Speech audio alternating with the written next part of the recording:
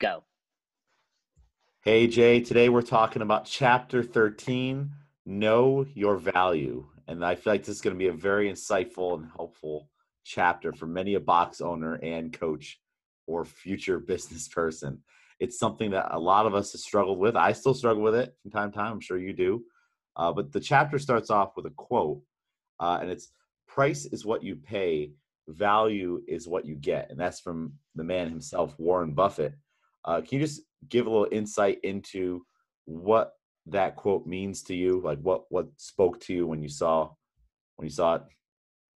Yeah, I think when people, especially in the CrossFit world, the sticker price is shocking for most people.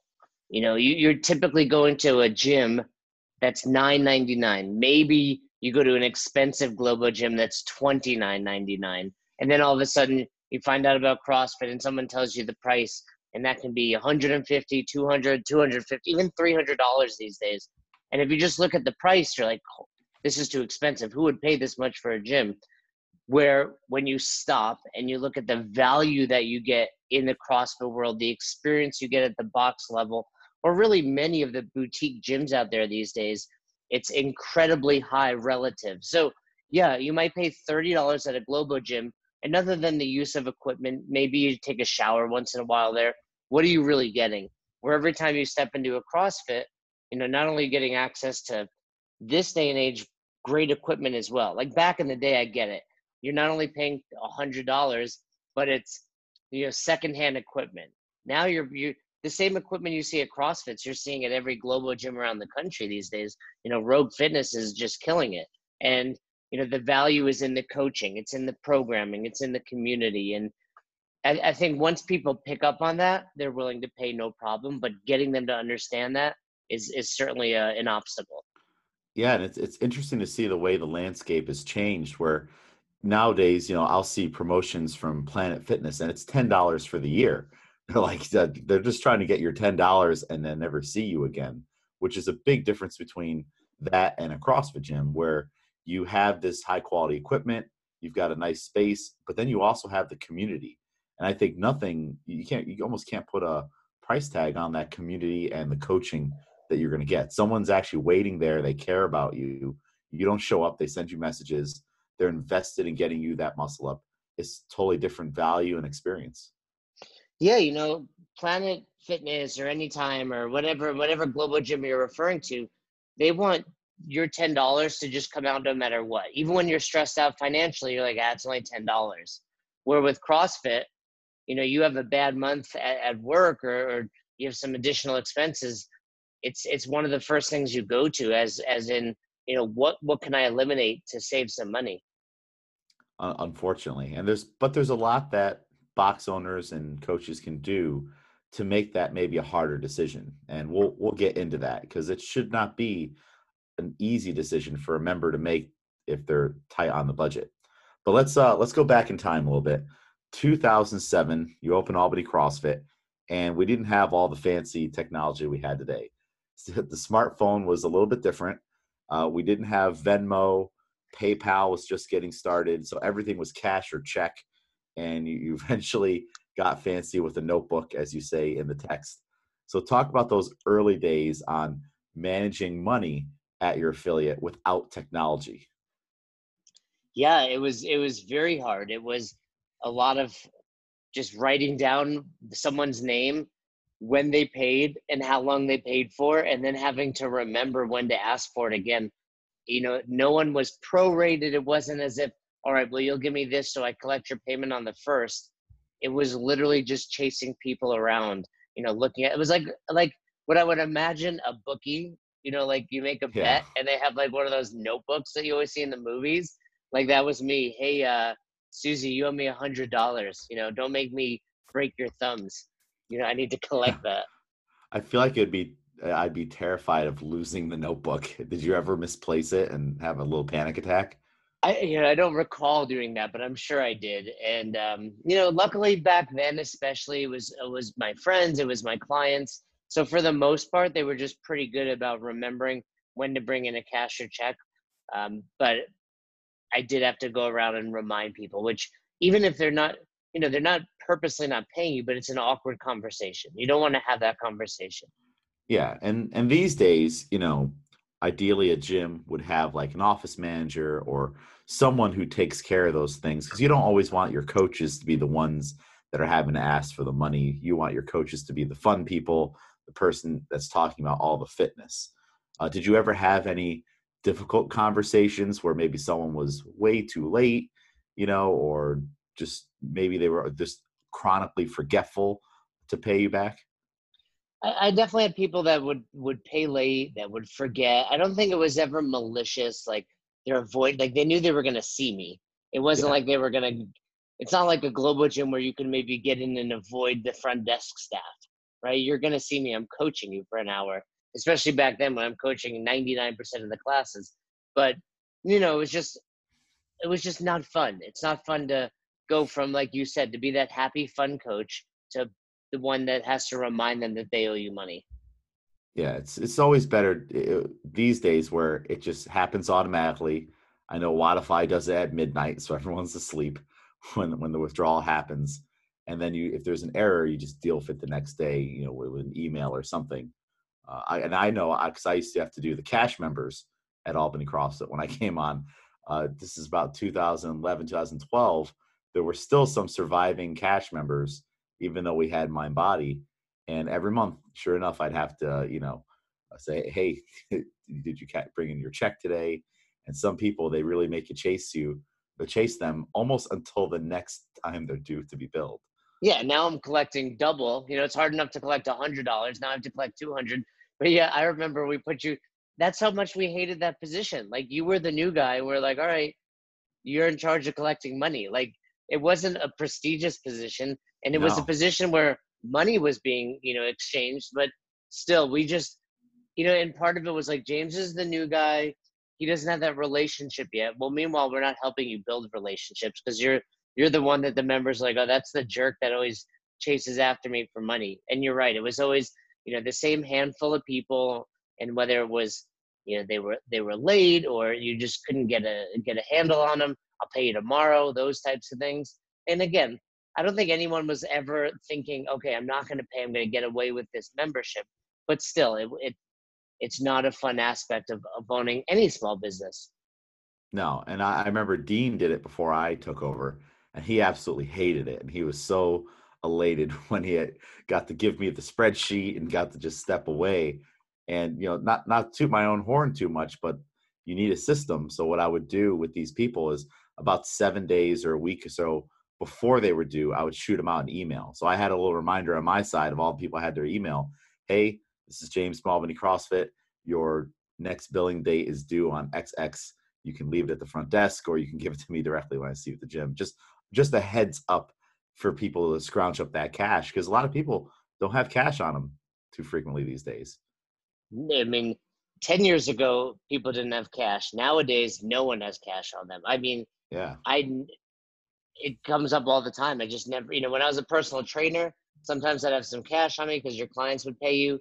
But nowadays, as a business owner, as an entrepreneur, there's no, I mean, the only cash you have is the Cash App.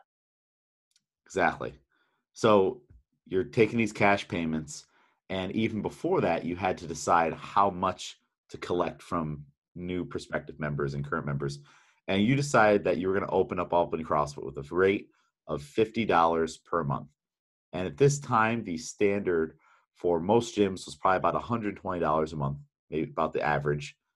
What made you come up with that rate of $50 a month? It was just a rate that I felt comfortable. I had reached out to a few gyms, and I think this is a very common sentiment amongst box owners. It's like you might tell me the average rate is 100, 120, but then you quickly think, well, I can't charge that. Like that's what David in South Brooklyn can charge, but I can't charge that here in Albany, or we don't have the right equipment, or I'm not skilled enough as a coach. So it was really just a number that I felt, okay, I don't think this is too much to ask for. And for a lot of my clients, that was about an hour session. So it was an easy sell of like, hey, this is what you would pay for an hour. Now you get to come for the month. What advice would you give to a brand new box owner, or maybe, well, we'll do two people, brand new box owner and someone who's at a box and they're trying to establish their own personal training rates. So this is a coach that works at a box. How would the new box owner decide, okay, I'm opening tomorrow. What are my rates going to be? Rates for membership. For membership, yep. I think it's important to look around.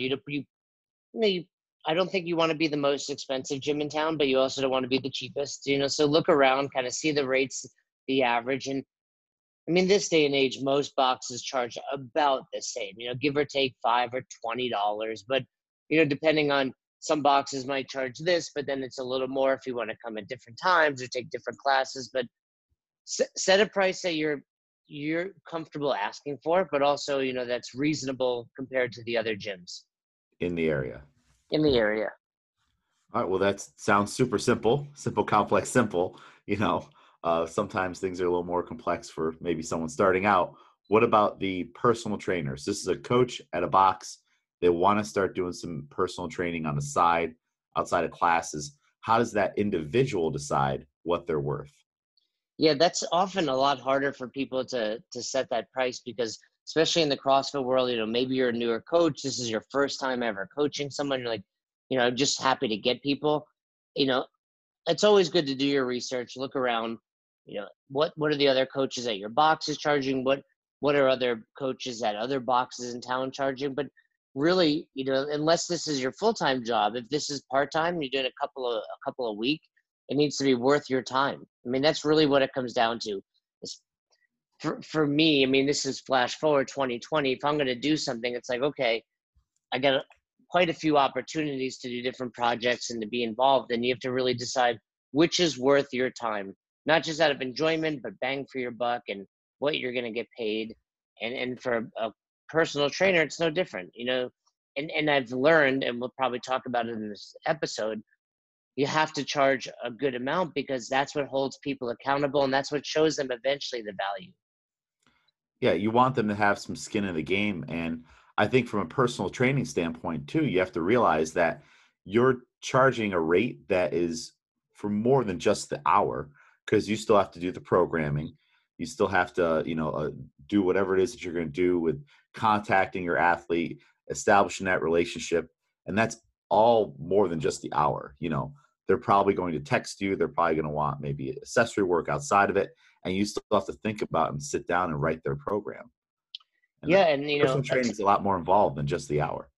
absolutely, as is coaching, but you charge $10 and you're going to get $10 clients, and not that that's a bad thing, but they're going to be people that probably don't take it too seriously, don't show up on time, don't give you 100%, and the more you charge, the more, like you said, skin in the game. And it's not to set yourself above other people or to only bring in a certain demographic of client, but you want those people that are willing to pay you that much money because they take it seriously. And if you're a trainer, you're doing it usually because you love it, because you want to help people, but you want those people that take you seriously. Yeah. So it's a give and a take, and it can be awkward and a difficult conversation to have with people. And you felt in the beginning very anxious to have these conversations with new members. So I want to do a little bit of role playing. Okay. So I want you to remember back to 2007, and I want you to be old Jason. So I want you to tell me what your rates are the wrong way, essentially. And then I want you to be new Jason and tell me how you would do it today, maybe adding in more value and being more confident. I'll do my best. Let's All right, let's see so what happens. let's say you've gone through the tour, you've showed me the gym, you told me what CrossFit is. I don't really understand it too much. Maybe even you put me through a little workout, right? So I just did like a 10-minute Cindy or a modified Fran, and I'm all sweaty. I'm like, oh man, that was awesome. How much? So this is old Jason. And I would probably look down at the ground, probably avoid eye contact, and say, it's $50 a month, and right away I would probably say something like, if that's too expensive for you, let me know, we can work it out. Or, oh, if that's expensive, we have 3 months for $100. So right away I'm telling them the rate, but quickly devaluing what we're doing. Yeah, I didn't even get a chance to respond. You're like, it's $50 a month, And then I'm just looking at you blank face and you're like, but you'll get Starbucks every day. I'll give you a back rub after classes. Yeah, that's what you know that, or like I said, it would be, right away. But do you need a discount? Or right away, if you pay more, it's cheaper. Like those types of sentiments and expressions. What's that thing? I can't remember who said this, but when you're like, I don't think it's when you're debating but when you're having this kind of a conversation, it's the first person that speaks loses the conversation. Do you know what I'm talking about? Well, I don't think you're talking about Michael Scott in The Office, where No. where he goes into that negotiation and he just won't talk first, so they Yeah. sit there in silence. But I'm not sure what you're talking about, but probably like the what's the book, Stephen something, The Art of, or Never Lose an Argument or Never Compromise. That's a great book, actually. If someone's listening, I'll find the link to it. But never, I'll post it in the notes. Or you're looking it up as Yeah, we I'm looking speak. it up right now. I get the vibe you're looking it up. Yeah. Never lose the art of debate. Never lose an argument again. I don't think that's the one. Hmm. Well, we'll look it up and whatnot. Yeah.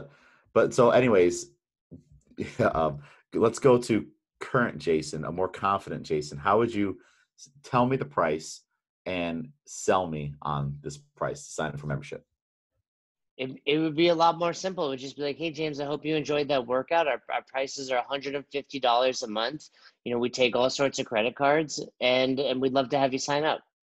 Yeah. It's just, Well, straight to the point, eye contact, confidence. That's what you're looking for. good posture. I mean, I'm sitting, but yeah, good Yeah. posture. And if you think about it, the one thing that I would relate it to would be maybe even the brief at the whiteboard. Just tell me what the workout is. Keep it Yeah. simple and short. Just tell me what the rates are. Keep it simple and short instead of going on this big tangent on, okay, we're going to do thrusters. And then by the time you get explaining your thesis on thrusters, we've all forgotten that we're even doing Fran. Yeah, it just has to be simple, straight, and confident. And I mean, really, that goes to most things, but that's what it's all about. Just keep it simple, keep it straight, and be confident in what you're asking for. Because if you're not confident in it, your members or potential members are going to pick up on it. Definitely. So you have to have that confidence. And I would say, I mean, it wouldn't probably be a bad thing if you're nervous about this to maybe practice it, right? Whether it be you record yourself or your friends and family, or just, I guess, just try to get more clients and practice on them. Well, yeah, it's certainly not a bad idea to practice anything, but yeah, I mean, practice that, especially, maybe you're the box owner now and you're confident in it, but you have, trust me, and as you noted earlier, your coaches are not typically skilled or prepared in this matter. So you need to, I would get mad, I'm sure, at times at you and other people for either offering a discount or not getting the sale, or letting people leave without paying. But you're no more prepared than I was in 2007. I'm going to toot my own horn again. And I would say that out of the bunch, I was one of the better membership salesmen. You were When good. You're very good. when Yes. people would come in, I would, my mission was to not let you leave and not and have you already signed up, or at least at the very least, sign the waiver so we could follow up with you because you got I your phone use, number, we got your email, the whole thing. as a box owner, I would say my biggest pet peeve, or I wouldn't even call it a pet peeve, it would just truly make me angry, is when one of you guys, and I agree with you, James, you were really good at it, but I can remember countless times where Caleb was notorious for this, and I mean nothing bad by it, but he'd be like, "Got a new member, Jay." I'm like, "Cool, they signed up, and oh, they're gonna come back." Like, we don't have a new member. We have someone highly interested. There's a very big difference. Why didn't you collect that payment today? And it was typically, oh, I just didn't want to ask. It was going so well. Like, I didn't want to ask. Like that, like expressing what the value of the place is and getting to where that person probably wants to go is a bad thing. When it's not, Yeah, they should, that person expects you to ask.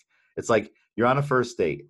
Are that's you gonna go? exactly what I was thinking. Are you gonna go for the kiss at the special moment or at the end of the night or not? That's exactly what I started to think about, James. And it's funny. It's like, yeah, we're having this great first date. All right.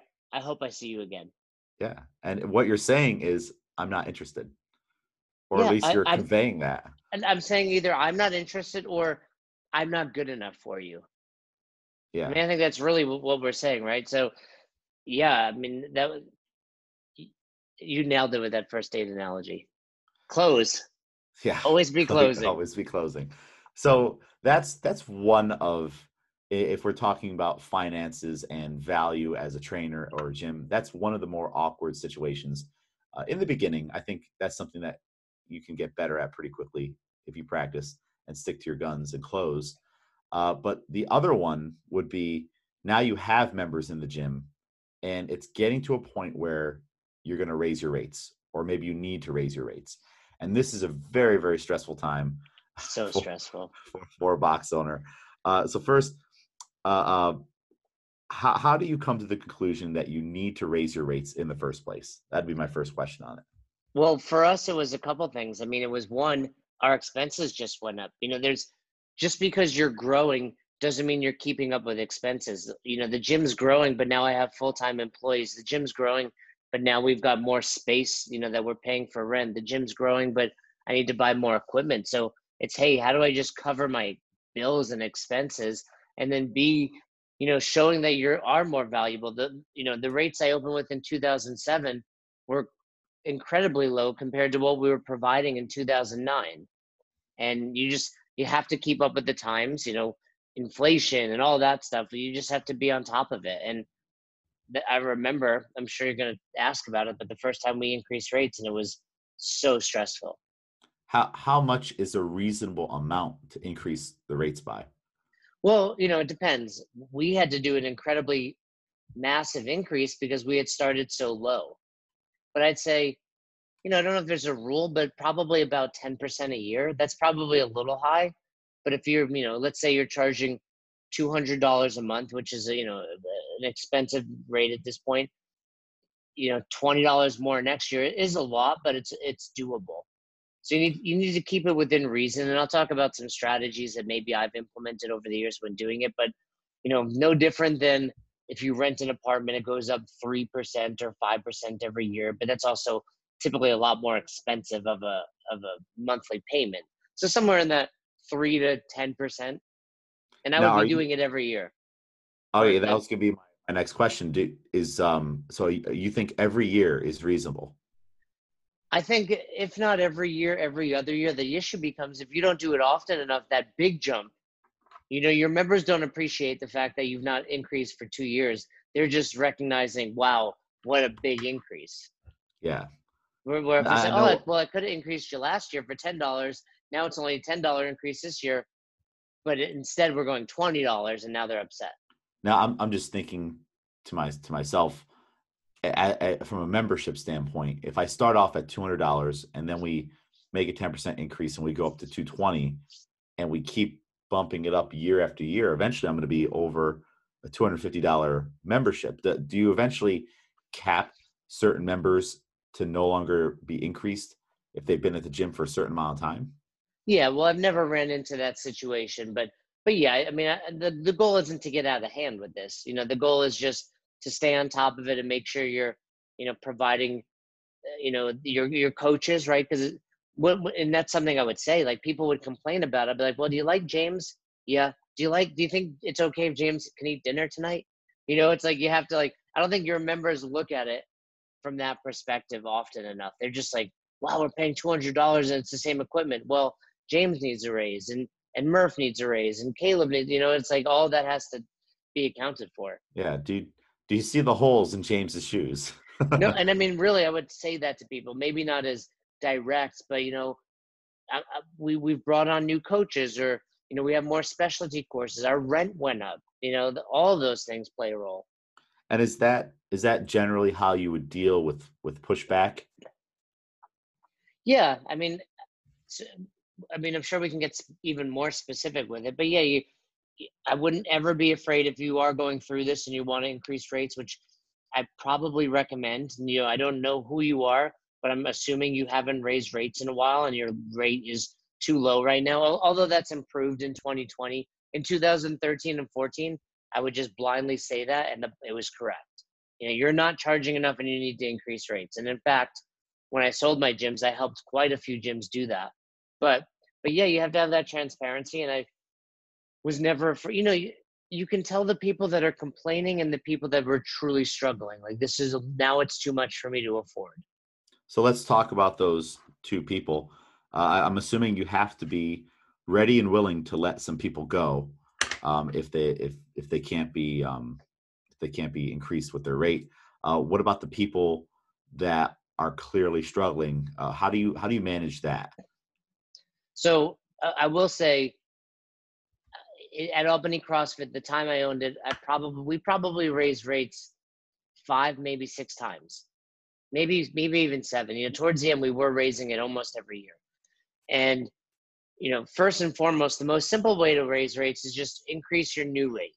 So whatever new people pay, because that doesn't impact your current members, right? So if you don't want to touch the people that are paying $100 a month, you can still change your rate on your computer, on the website to $165. And then your current members don't feel that impact. But ultimately, you have to try to slowly bring everybody up, because your members will talk.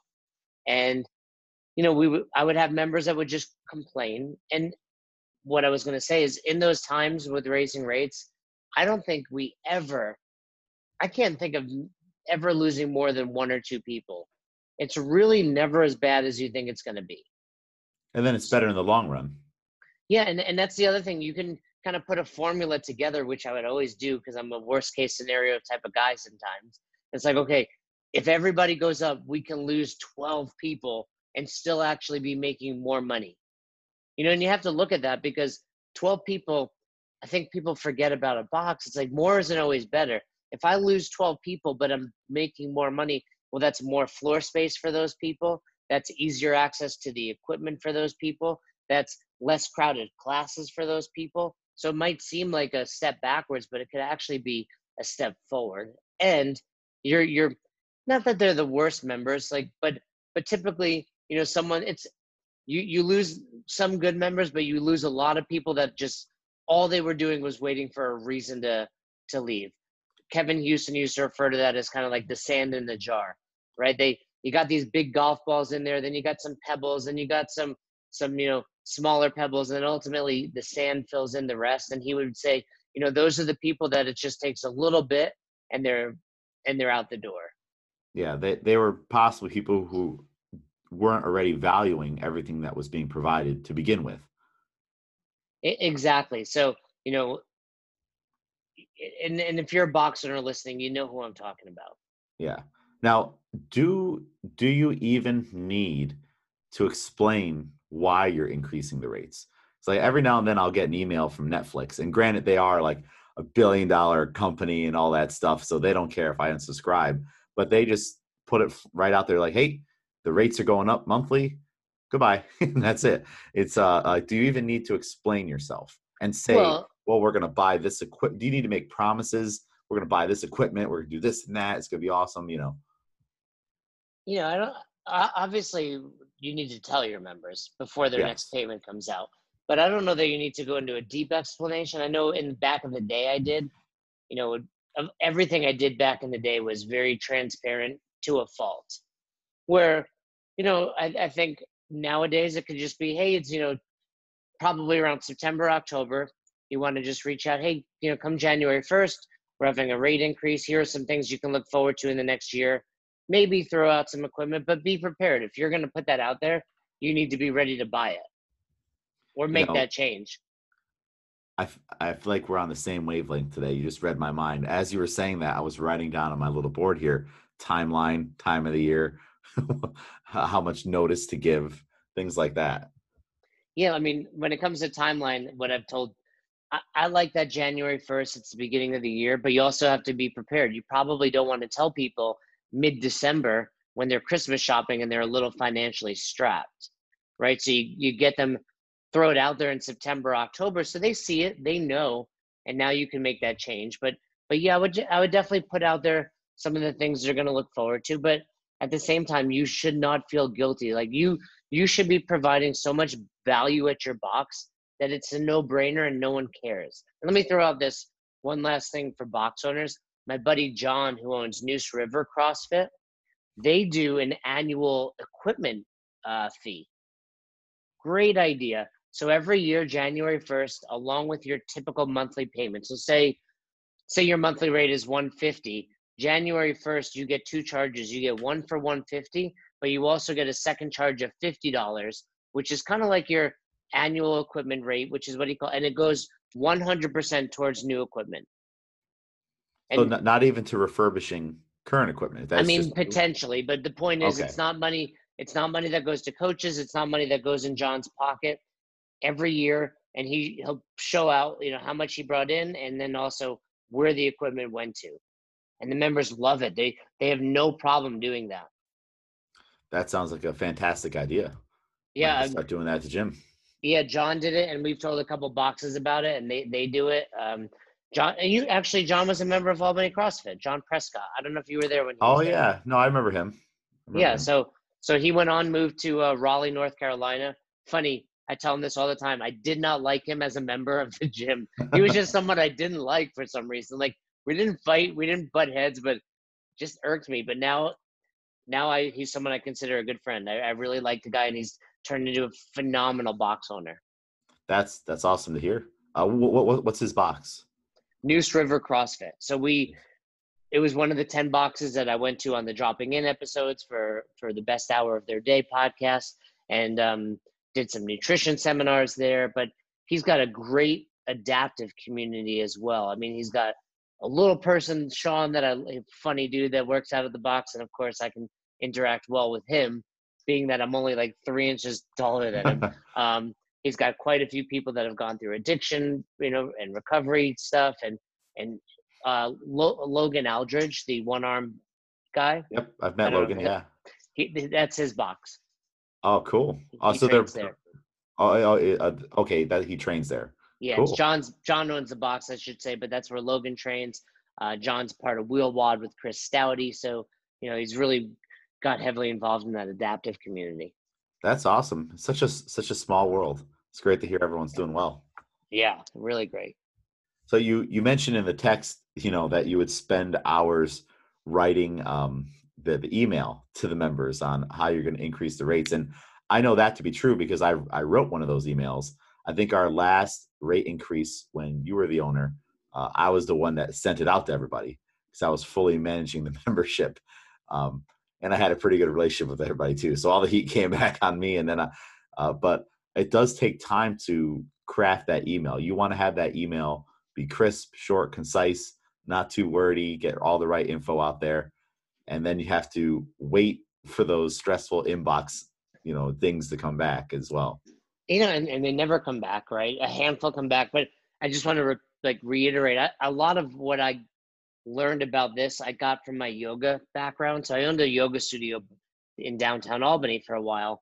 And it was always strange to me how you'd have to teach a yoga class and then walk around and collect the drop-in money.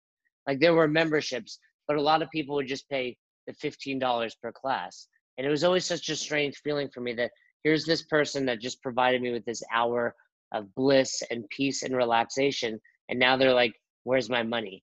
And I think I tried to really hold on to that kind of sentiment when it came to the box. I was the fun guy. I was the coach. I was the one that they connected with.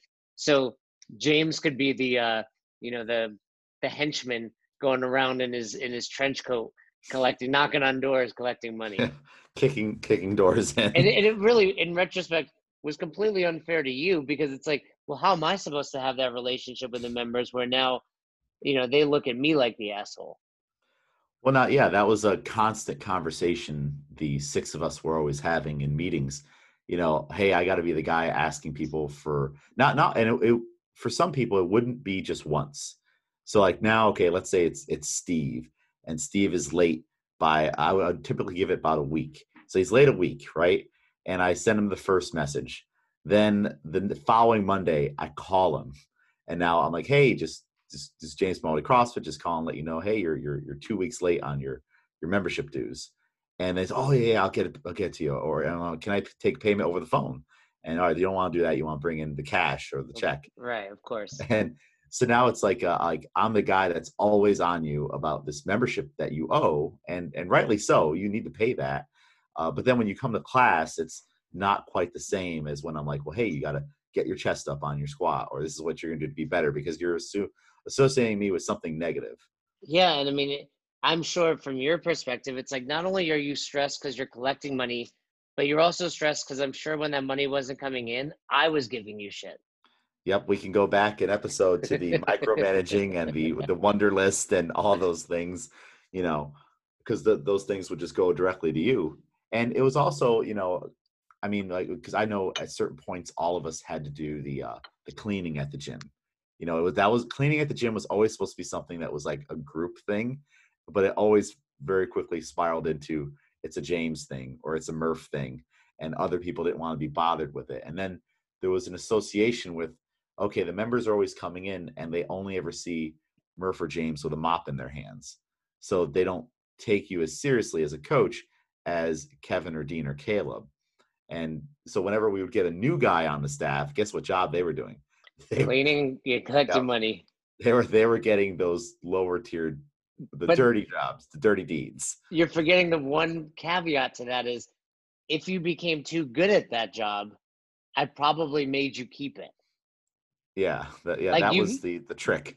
You became so good at collecting money that I think, but you're right. It was like there's very much a hierarchy at the gym, and it was tough. And some of it was on me, like I was very close with those guys, and some of it was I let them get away with too much. Right, Kevin and Caleb at times, especially Caleb, who went on to be a part owner of Clifton Park, so he probably had a lot more stature and felt like he could control that narrative a little bit more. But yeah, it certainly wasn't fair. And I think it's not about picking apart me as a box owner, James. Yeah, but I think you want to have, in a perfect world, everyone would do it, right? It'd be a rotating thing. Everyone does it, and I think in a perfect world as well, I know myself and Murph as examples. Neither one of us are ever above doing that right now, which we certainly could be. But like just the other day, I had a vacuum on my back. We have the little backpack Ghostbusters vacuum, and I'm cleaning things because I need to get stuff done, and I want this area to be a certain way. But what can a box do to kind of keep that in check so it doesn't get out of control the way it did at Albany CrossFit? Well, I mean, I think the easiest way to do it is just compensate those people. Like it's a lot easier to say, hey, James, I need you to vacuum, and in your two scenarios. Scenario A, it's like, James, I need you to vacuum. You're getting paid the same. None of us are doing it, right? Versus, James, I need you to vacuum. And in your mind, you're like, oh, yeah, well, I get $20 an hour when I'm cleaning. Yeah. Right. So that's log that on your timesheet. Yeah. So that's a lot different. Or, hey, James, today's your day to vacuum. Don't forget, Kevin, tomorrow's your day. Right. And you have those sheets, or, one more scenarios, especially when you were like the 8:30 guy. It's like, you're the last one here. You're expected to leave the place cleaner. And this goes for a lot of boxes, be it the morning class or the evening class. You probably need to consider paying those people a little more for those classes because there's a little more time. The morning class, maybe you have to come in early, write the workout on the board, or make sure a handful of things are set up, turned on, bathrooms are clean. And then your last class of the day is the chalk put away or is the equipment put away. So it's no longer that 1 hour class. So now your 8:30 class is actually 2 hours of work. Well, James, you need to be paid accordingly. Yeah. And then, you also want to have that time after that 8:30 class to spend with the members too. Like there'd be plenty of times where we'd end at 9:30 and we'd get out of there at 10:30 because we were going over pull-up progressions or doing like extra strength work after and getting technical advice. And for the record, the gym was always cleaned after the 8:30. There was never a moment where we left it dirty, no matter what certain souls would say. Oh, that would always be a beef. The 8:30 class versus the 5:45 a.m. class, right? Yeah, we don't need to get into that, but I guarantee you it was never the other way around. Well, that was the one downfall of the box too. It's like it's open. It was open and put to the court club too. You never know. Did somebody come in? Did somebody move stuff? Did somebody come in early before class? Stay late? So yeah, I typically did trust that you're pretty OCD like I am. So let's talk about coaches, since in a potential rate increase and establishing new value for the gym, it might involve bringing on new coaches or just being able to pay your current coaches a little bit better. when did hiring a coach for your gym become a thing? Because in 2007, you're the only coach in the Capital District area, pretty much, right when opening.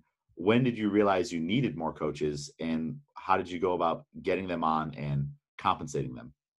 Well, as we've discussed in the past chapters, my first coaches were like Matt and Jess, and they were just free. They were just volunteering. And I think the evolution was, okay, you're volunteering, you get a free membership.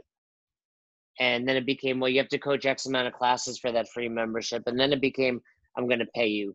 And it was probably not till around Caleb coming on board where it was like, now someone's coming here and this is all that they are doing. Yeah. You know, the Matts and the Jesses and even Viv and a handful of other people that coached. Brett was probably the first person I paid, actually, because he was the morning guy. And, you know, he had a real job and a wife and 2 kids. And I think it was just, all right, this is part of his life and it needs to be something he's paid for. But outside of Brett, I think it wasn't until Caleb when people were actually coming on and it's like, this is your job now. Yeah. And so there's that expectation that they're going to be taken care of, have health insurance, things like that. And you're trying to increase the rates, and members do that member math, the box Member math. And it's Member math. it almost seems just like a very rude thing to do, but it happens. Can you explain what member math is, or box math, and how you can combat it? Because they don't see any of, like, Caleb is his only job is working at the gym, and you're trying to support him. So now the gym is supporting you and Caleb, and then others in the future. But members are doing the math, and they're like, Jay's a gazillionaire, and why should we have to pay more? Yeah, I'm sure if there's a box owner listening right now, they're laughing because member math is a real thing.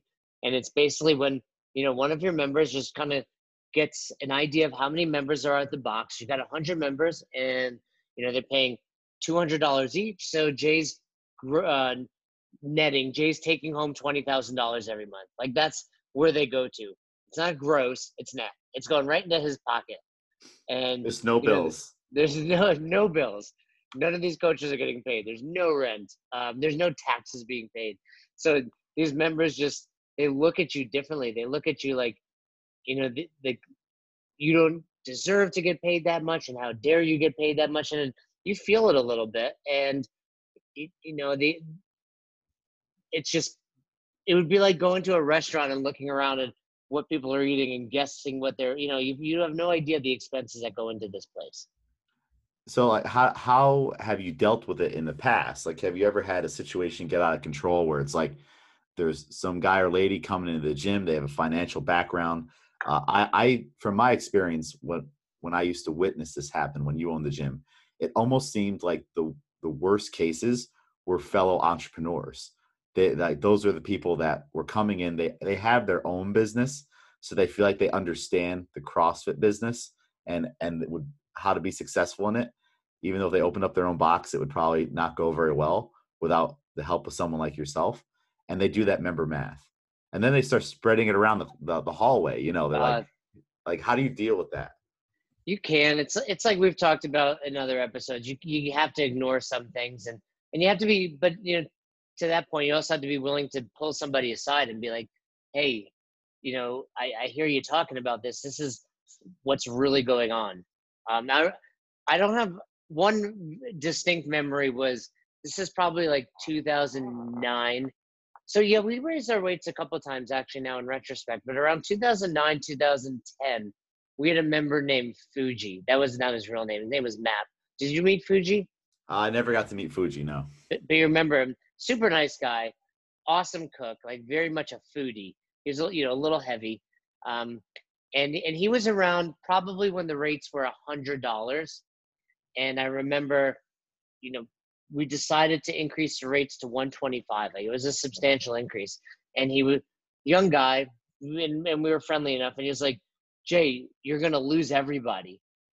And I remember, like, it's one of those things I actually remember, like, having this conversation. And it caught me off guard. And then I was like, we'll see. And everybody stayed, and it was like really eye-opening to people and to myself. That was probably the biggest eye-opener as far as like, okay, we need to charge enough. Yeah, And that and was, those they love being there. yeah, and it was important back then too, because like I was saying, our space is limited. Like we'll talk about this in future episodes when you have people that are kind of doing their own thing. But you have to remember, like every time I expanded the gym, we went from 1 racquetball court to 5. And we also paved the side of the building. So we had outdoor space, we had an outdoor equipment area, we had an outdoor shed. But a lot of times I had to really do that balance of, okay, I'm going to expand now. So right away, my rent goes up, right? I know I'm going to pay more monthly rent, but also in addition to rent, what else goes up? Well, we have to knock down a wall. That was potentially tens of thousands of dollars. We have to paint this new room. We have to equip this new room.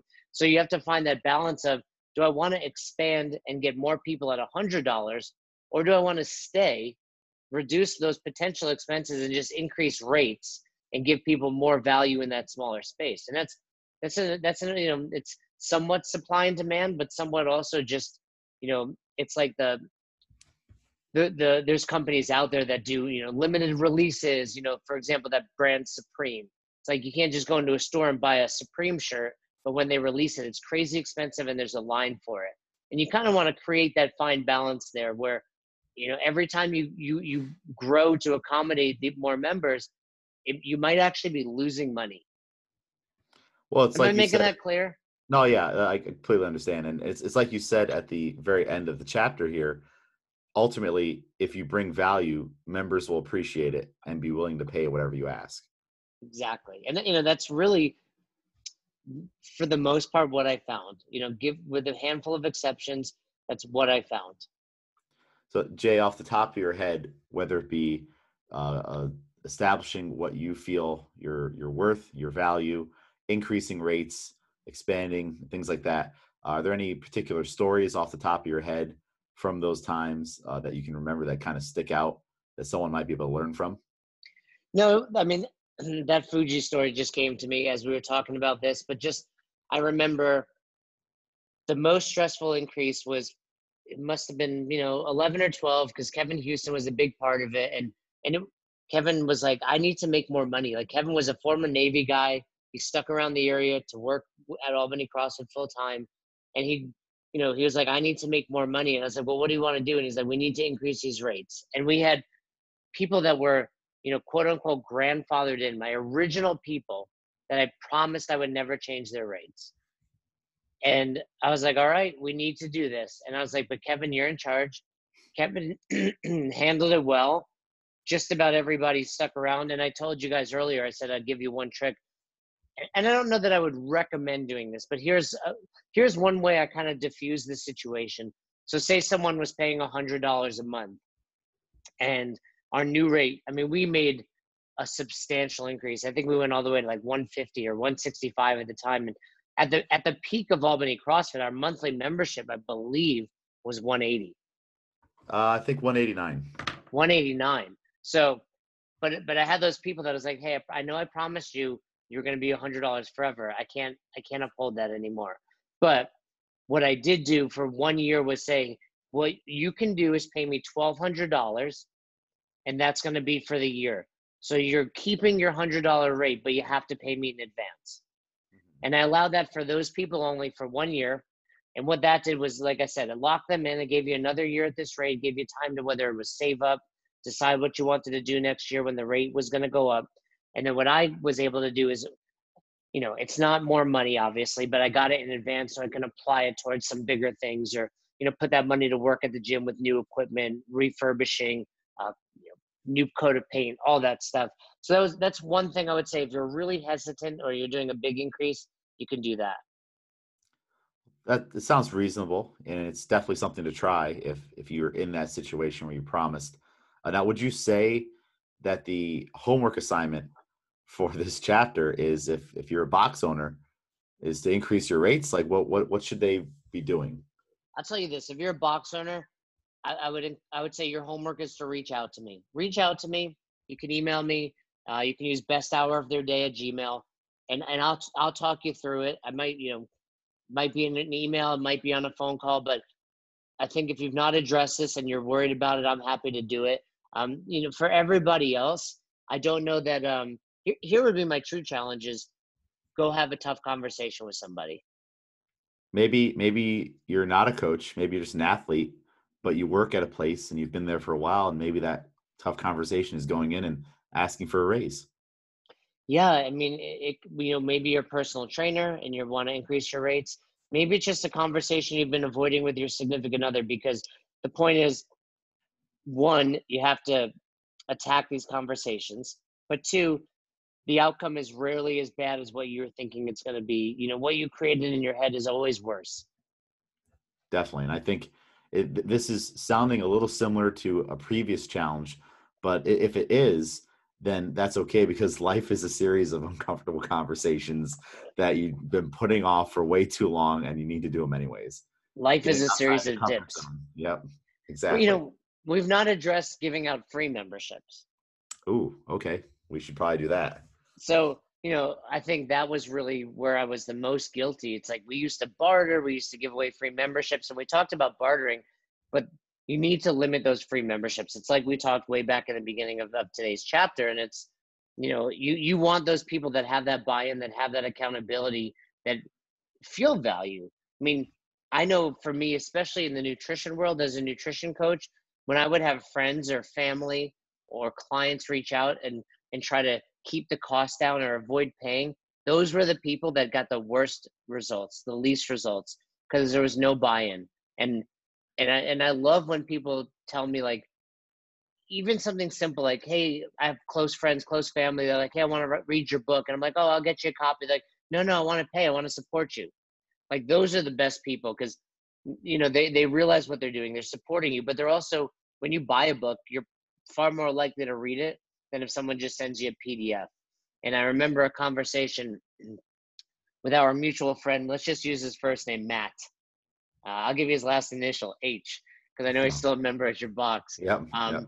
And he would complain to me about rates all the time, and to defend Matt a little bit, he was younger at the time, student, or maybe just graduated, and he would be like, hey Jay, we're friends, why are you charging me this much, or why are you going to increase my rate? And I remember kind of that prolific moment where it came to me. I'm like, hey, if we were friends, you would have absolutely no problem doing this. You'd have no problem paying me. You'd want to support me as your friend.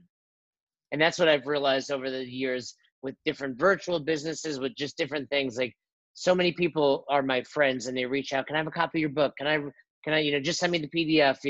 I work with Thunderbro. Can I get a Thunderbro program?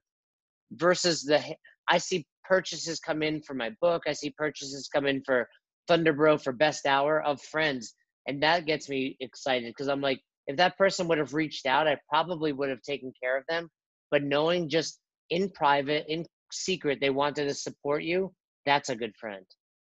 And it's a good friend, or it's a client that you know that you're doing a really good job with, when they're like, no, I'll pay you more. I know. Do you remember Katie Brown?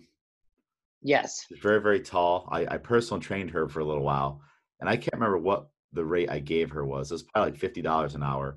And after the first couple sessions, she's like, I want to pay you more. So I was doing apparently such a good job with her. She upped my rate. So if you can get to the point where your members up your rate, or just accept it, as you said, that's a pretty good situation to be in. Yeah, I mean, she sounds like, I mean, I remember Katie, she's a great person. And I've had other situations like that in life. And I think, obviously those are your best members. And we've talked about in the past, take those people out. Why do you want to pay me more, Katie? Not that I'm trying to get you to pay me less, but you need to know the things you're doing well that entices someone like Katie to say, hey, I want to take my hard earned money and give it to you. Yeah. And, Yeah. And and that's why you typically got it's to take them just, out. yeah, it comes down to, I mean, it's obvious to me, from a distance on your social media that you care. But I mean, you're flying all over the country just to watch people clean and jerk and snatch, James, right? Like, and that's, this chapter's gotten a little long, but that's a great point to you. It's like, your members don't think about that. All right, I'm paying James for this hour, but then he's also the same dude that flies to Ohio to watch me at the Arnold. And how does he get there? Well, he's got to pay for it. Those are the things that people don't think about. And when it Yeah. goes back to that member math, it's like the same thing. Well, oh, he's just making $20,000. Well, rent is 7. So right away, let's take off Yeah. almost half of what you're figured out in your head, and let's also maybe pay the government some taxes on that money too. So all of those things. But not to beat a dead horse, we've talked about this in the past. The worst members are the people that come to you and complain, want free memberships, and then go on social media posting about their expensive sushi dinner. And those people, I'm not going to use their names, but there was 2 people at the box at Albany CrossFit that drove me insane with that. I'll tell you off air. I'm sure you know who I'm talking about. And it's I like, think I do. those people they're just the worst. They're the worst types of people. So, and I'm sure if you're a box owner, you understand my rant because you've been there and you understand it. And it doesn't matter what you do in life. If you're an entrepreneur, you're, punching in at 9 to 5, you're always going to have those people that complain. So just to recap, know your value and don't be afraid to ask for it. And if you bring value, members will appreciate it and be willing to pay you whatever you ask. And if they are some of those people that aren't willing to do that, then it's okay to let them go. And you can't feel guilty about it because you're doing what you need to do. It's okay to make money. And the homework assignment would be to have an uncomfortable situation or uncomfortable conversation with someone. And it may be membership, it may be not, And if you're someone who's a new box owner and you're feeling uncomfortable having that rates conversation, then you need to work on that too. Absolutely. Have that awkward conversation, have that tough conversation, and you'll feel a lot better after. Awesome. Well, thank you, Jay. Thank you for talking about know your value. Thanks again for listening to that special episode of Best Hour of Their Day. If you enjoyed, go ahead and download the book. You can check out the audio book. You can check out the paperback or even the ebook. We place the link right in the show description. So once again, thanks for listening. Have a great rest of your day.